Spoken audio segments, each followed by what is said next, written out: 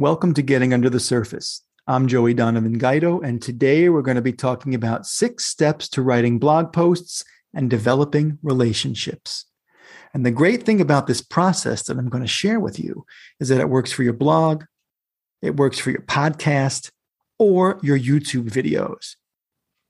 Bottom line is it helps you develop relationships, which is what a blog is really all about.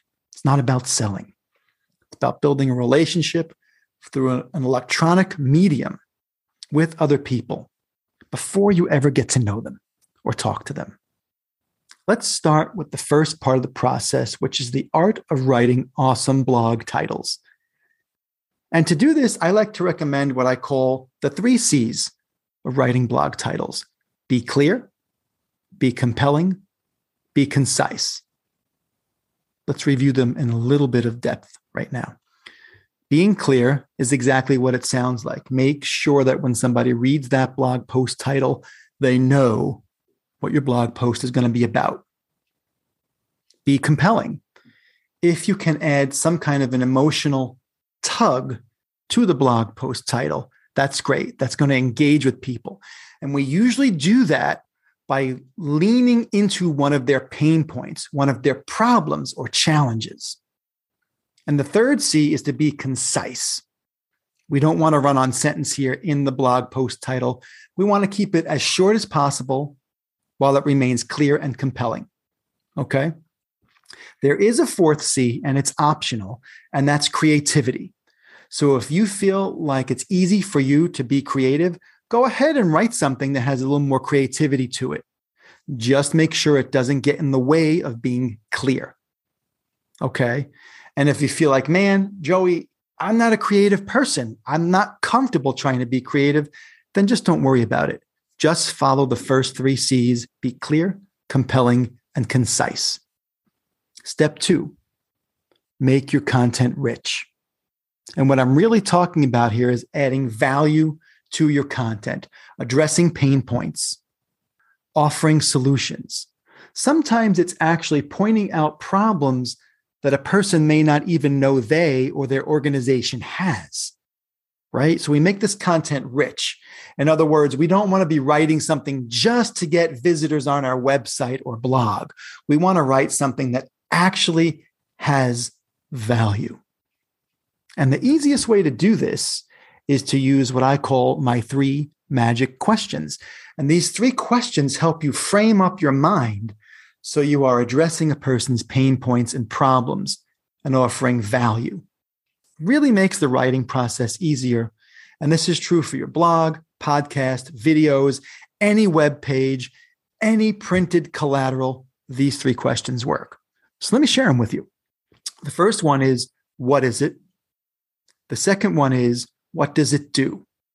And the third one is, how does it help me? So let's take a simple example. They can get complex, but for today's purposes, let's keep it easy. All right. Let's say that my business made and sold toothbrushes, right? That's a pretty easy one because as soon as most of us hear toothbrush, we know what it is and what it does. So just the name of the product answers those first 2 questions, right? It's a toothbrush and it brushes my teeth. Now, we can get a little bit more nuanced here because maybe our toothbrush has bristles that get in between the teeth better to remove plaque, to remove bacteria. Maybe our bristles are softer than most. So if you've got sensitive gums, this is the toothbrush for you, right? And this starts to talk about what it does, but also how it helps me. Maybe it helps me have less pain because the bristles are softer. Maybe it helps me have less cavities because those bristles are thinner and they get in between the teeth and they're removing that plaque and bacteria, right? So my teeth are healthier. So what does it do? And how does it help me kind of get answered at the same time? And you'll find that sometimes these questions need to be answered very specifically individually. And sometimes they kind of wrap into each other. But when you sit down to write the copy, if you start to answer the questions, what is it? What does it do? How does it help me? you're going to find that you're directing that copy into that place of value. Step 3, be the expert. In other words, write about what you know. Write about what you do day after day with every single client or customer you work with. This is kind of a tricky one because a lot of the people I train on blogging say to me, Joey, I don't feel like an expert. I don't feel like I have anything to contribute. I don't have any knowledge to share that's going to be helpful. And quite frankly, yes, that may be how you feel, and it's not true. If you start to sit down and think about all the people that you work with and that you help and give value to, whether it's financial consulting, whether you're a dentist, whether you're a marketer, doesn't matter. You have knowledge that other people do not have. So the way to present yourself as an expert is to write about what you already know. And if you're thinking, well, gee, I really don't know how I help people. I kind of just do my thing. Well, that's okay. Ask your customers, why did you come to me? How did I help you? What was the biggest problem I helped you solve? It's okay to feel uncomfortable about being the expert. It's also okay to embrace being the expert and writing about those things that you do every single day that help people. Step 4, use an engaging image. Okay, something that when people see it, 1, it is relevant to the blog post you've written about. And 2, when they see it, hopefully it can pull on the emotional level with them, helping identify the value in the blog post, or maybe one of the pain points or the problems you're solving in the blog post. Something that's visually engaging can really help people connect with the content. And what's really nice about it is that when you go to share your blog post on social, you can use that same imagery, and that becomes what I call a stopper on social media, which means when someone's scrolling and kind of just looking on social, they see your image and they kind of, oh, what's that? That piqued my interest. And they'll stop and read about what you wrote about in your blog post. And hopefully, if it's something that's important to them, they'll go ahead and click on the link and go read the entire blog post. Step 5 essentially answers the question, how long should my blog post be? Right? Should I keep it short or not? And the answer to that question is, it depends. All right. It depends on a lot of things, like 1, what's your writing style? 2, who's your audience? Does your audience expect real long form blog posts?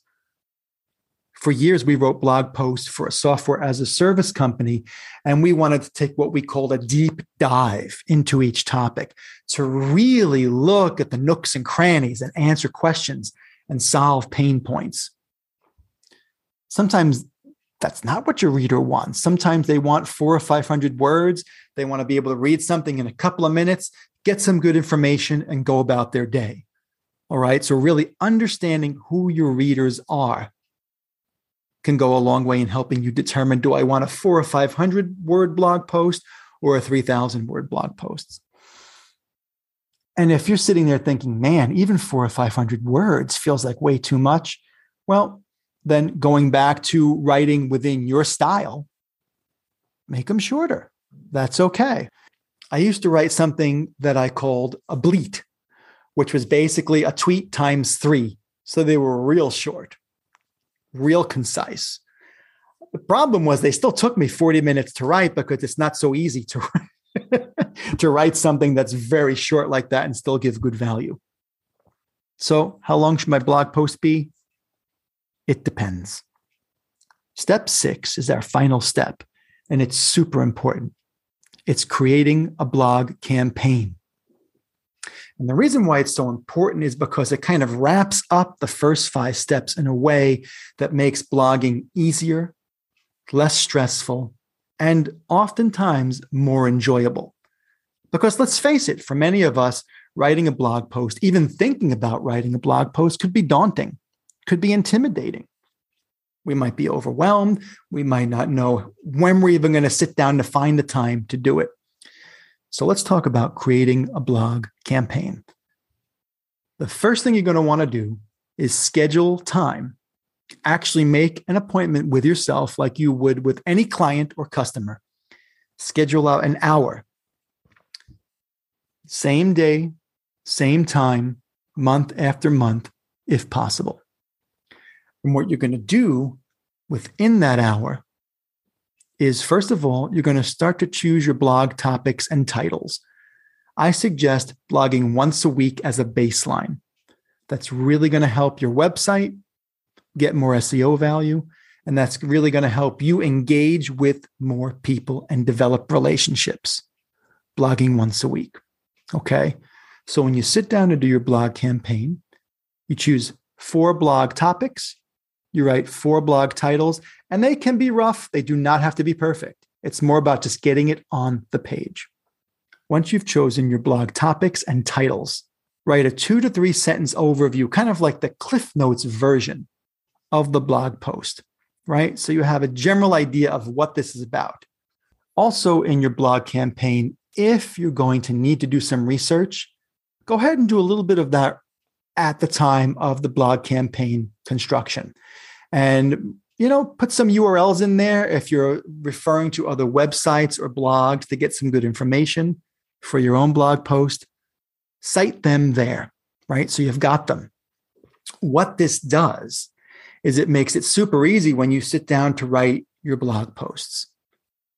Your blog post campaign should be created a month in advance. So right now, we're in May.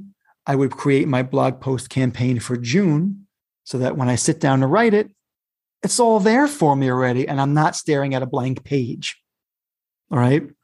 So these are your 6 steps to writing blog posts, lowering your stress, and engaging with people to build relationships. If you'd like to learn more about blogging, you can check out my book, A Holistic Guide to Online Marketing, and you can find it on my website, cuppaseo.com. That's CUPPA, S as in Sam, E as in egg, O as in orange.com. It's also in the show notes. Thank you for joining me for today's Guts podcast. Until next time, stay well.